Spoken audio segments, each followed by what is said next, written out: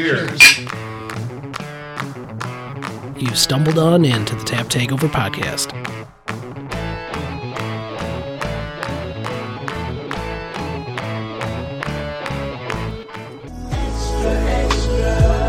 That's right. Welcome to the Tap Takeover podcast festival series. We are here at Eagle Park Brewing with Jackson from Eagle Park and Mike from Microphone. What up, guys? What up, what up? Hello. So, fitting that your last collaboration for Joint Beer Fest is with Mr. Collaboration, Mr. Michael Palin. So why don't you tell us, our listeners, what you guys are brewing up and how Mike won the little contest for the highest Play-Doh here. Oh boy. Boom, there it is. It's on record. Well, we, like everyone, we kind of kicked it back and forth, and we wanted to brew a stout with Mike, and kind of came on the conclusion of doing like a kind of a Ben & Jerry's inspired beer. And it's a Imperial Stout with banana, walnuts, chocolate, and vanilla with milk sugar. And milk sugar. And milk That's sugar. sexy milk sugar these days. So how tough is that to incorporate all those flavors into one gigantic stout? I mean, I think as we continue to do these pastry stouts, we kind of sit back and look at what is the main ingredients of the thing we're trying to achieve, right? Is it a pie? Is it a cake? Is it ice cream? Is it a whatever dessert it is? We try to break that down as best we can, and we have our base stout recipe that we use, and this one was fairly close to what we do back home at Microphone. We just kind of went and added what's the main piece of this Ben & Jerry's ice cream that we wanted to get out of it. Obviously, banana's a big part of it. Walnut's a big part of it. And then with any ice cream, it's either, there's going to be milk sugar, vanilla, and then we just wanted, because it's a stout, we wanted to add the chocolate in there.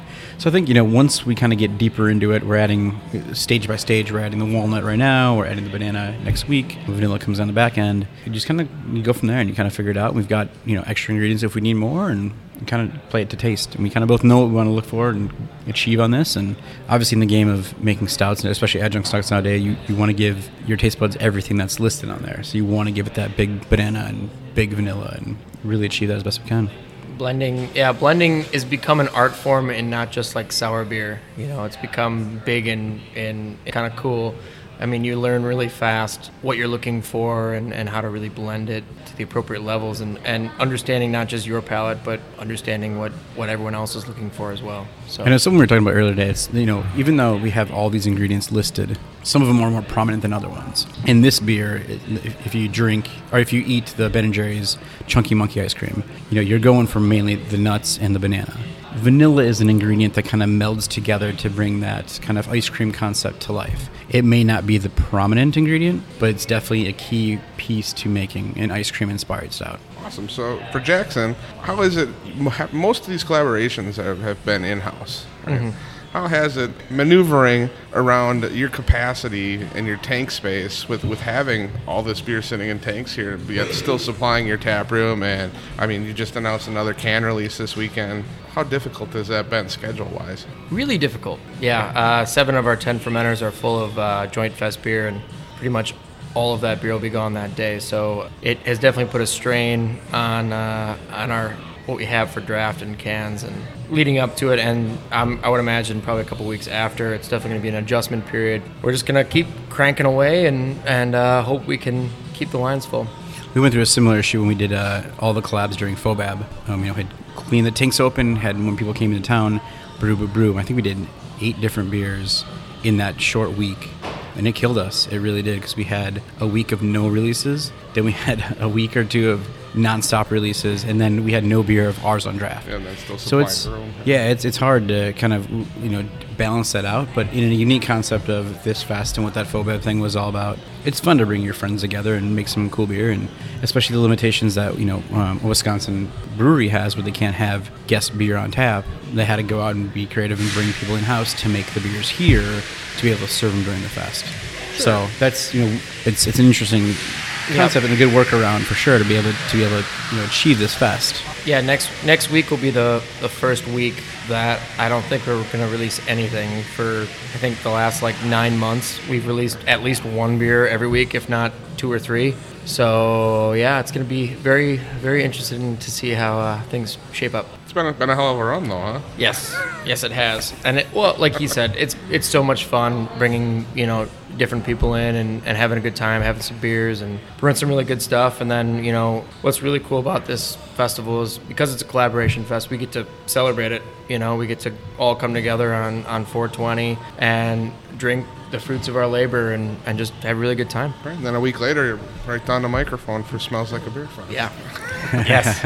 And we're so excited for this event on 420, but I think for us, his event will be like our sigh of relief, and now we can just have a freaking blast. So. Yeah, that's where I am. I can't wait till 428, the day after our festival. It's like, Right?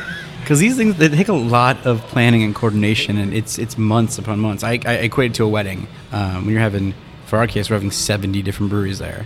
You got to coordinate hotel rooms and transportation and distribution and licensing, and all that stuff just takes time and adds up. And we throw the component on there of doing the raffle. And this year we went big and hard to get as many raffle prizes as we could. So we had my tasting room guy Nick is reaching out to the Cubs and the Blackhawks and the Metro and all these places to get some cool stuff that we can raffle off. And it takes a lot of time, and you just hope the day is executed flawlessly.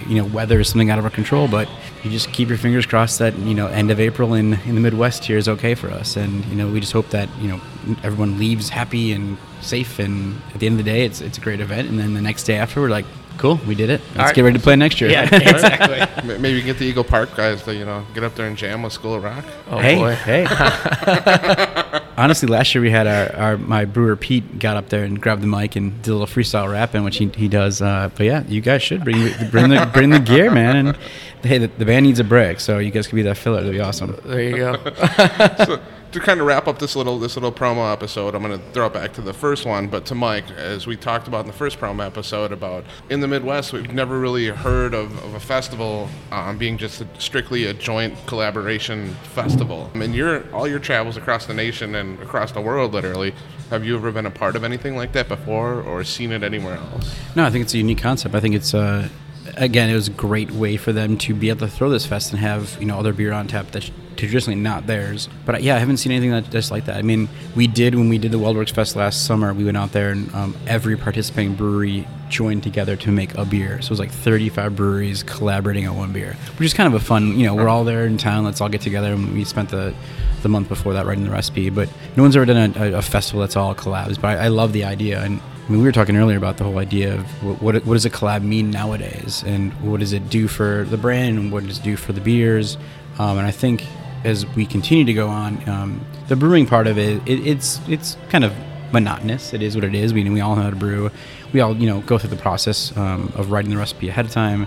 You come in and brew that day, but there's a lot of downtime. I think the value of collaborations is on that release day, and this fest is that. It's going to be all of us here who made those beers those week or a couple weeks beforehand, all here actually trying our fruits of our hard work and then celebrating together. So I think that's where the beauty in the collaborations lies, is getting us back together to kind of promote and celebrate the beer we made. Well, it's got to be a great way to talk shop and say how did you guys do this with your beer too, and just learn a lot from each other. Well, that's my favorite part about doing a collab is just kind of getting to know these brewers from different areas. I mean, Chicago market's incredibly different from Milwaukee, and getting to know Jared and learning from Southern Grist and learning about Nashville and the things that they have to deal with, and then talking to Rob up at Dangerous Man and him talking about how they can't serve anything less than or anything more than 25 ounces out of their tap room is like crazy. And then learning how they get around that to really